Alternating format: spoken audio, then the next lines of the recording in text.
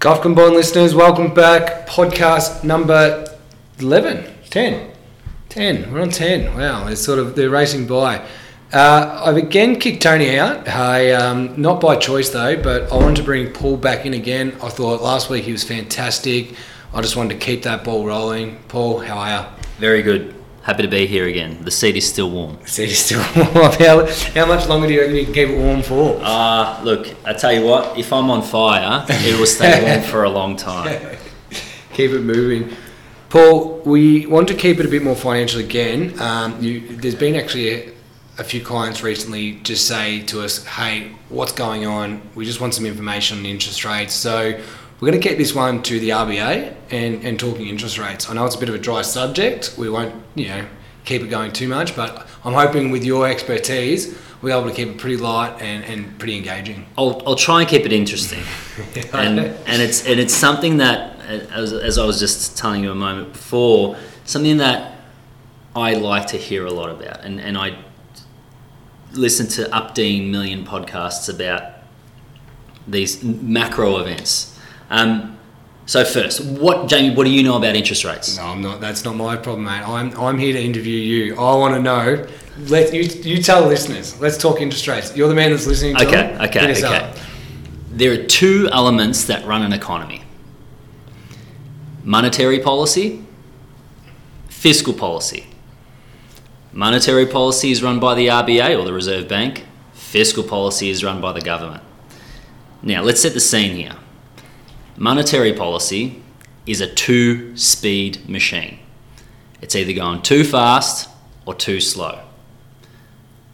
And the Reserve Bank is in charge of saying, hey, it's not going fast enough. We need to speed things up a bit. How do they do that? Well, when you go and take out a mortgage, you want the cheapest rate possible. If you've got the cheapest rate possible, you can either borrow more or pay off more in a sooner period of time.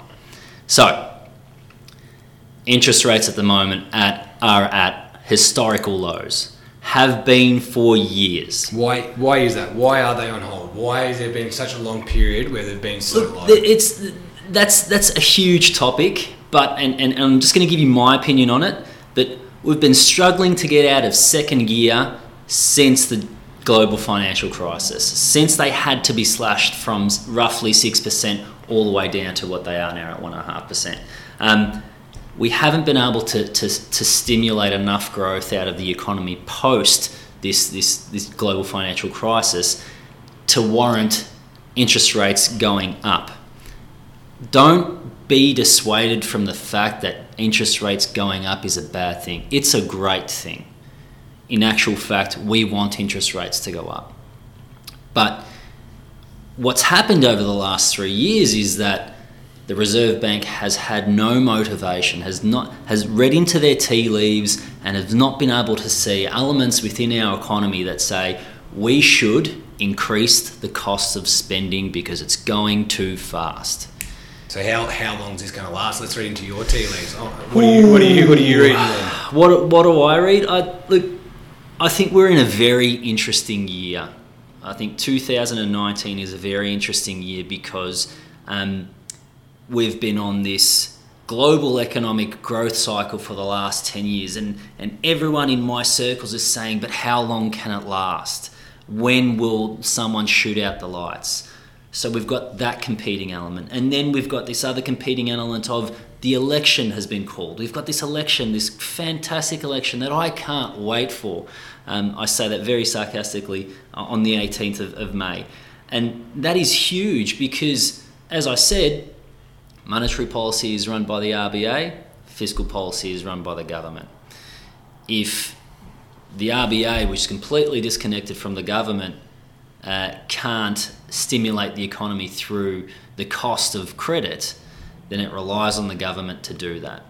And as you may have seen, heard and felt, there is just so much going on from a political point of view that no one knows which way it's going.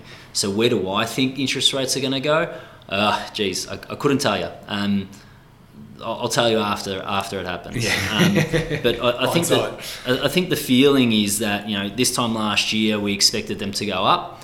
But now a lot of economists are sort of vibing that they're going to go down, if not once, but twice over the course of the next 12 months. Well, I guess that is what's next in your opinion. But talk about what happens when they do go up and down. What are the pros and cons for it going down? What are the pros and cons for it, going up? Property. Last week's topic. Yeah. Property.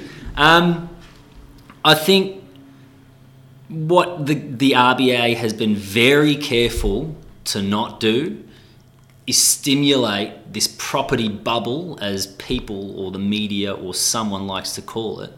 And they don't want to overinflate this bubble by reducing interest rates again. If they do that, there is this big fear that it's going to increase the value of property, and all these millennials that have been complaining about expensive property are going to complain again. On the other side of the fence, if they go up, is it going to have a negative effect on the too much of a negative effect on the value of property? I don't know. I think in the last few years we've become a nation of savers, because wages, which is going down another rabbit hole, wages not globally, nationally aren't raising at the rate that they should. Yep.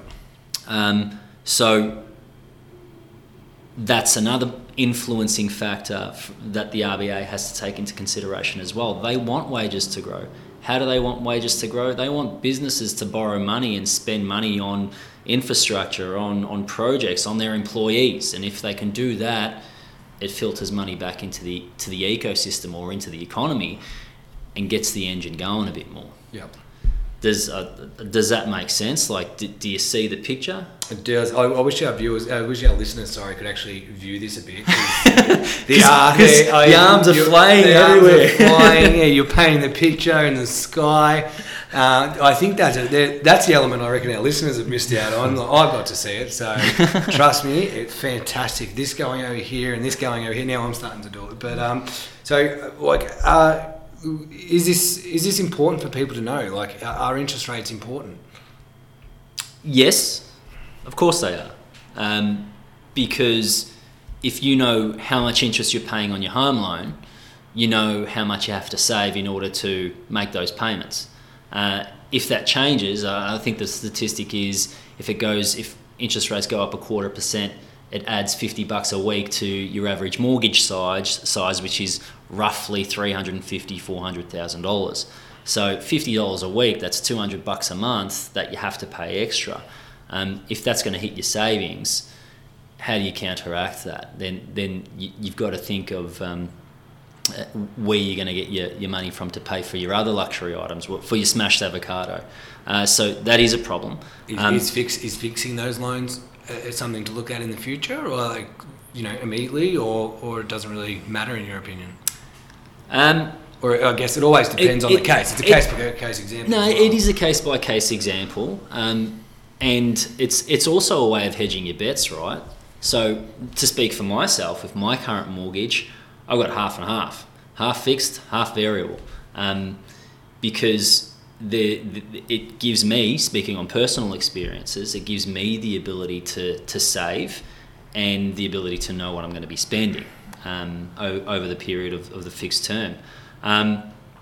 But it's not the same for everyone, which is why we always say it's important to seek advice on your personal financial information or situation. It is important, and what we can't do and what I don't like to do is forecast and have a guess of which way it would go, which is why you might hedge your bets on an each way. I think that's for everything. There's different opinions out there for either side, so you can keep consuming information. You're going to find different opinions everywhere on whether they're going up and down. Paul, thank you very much. We understand this one was a little bit of a drier podcast, though there has been... I need a glass of water. There has been a lot of questions coming in recently from our clients, and we actually had a few clients that asked us to do a podcast that was based around this. They wanted to know what was going on, what they should they be scared, but Paul, I think you've made people feel a lot more comfortable and really educated people. Well, I think your comment right there is I've helped you understand the understandable if that makes sense. So that's warming. That's warming. All right, thank you very much, Coffin Bond listeners. And again, last chance to sign up for our conversation series with Mary Henderson. Yes, really looking forward to that one in Hawthorn. So thank you very much. Talk soon. Ciao. Ciao.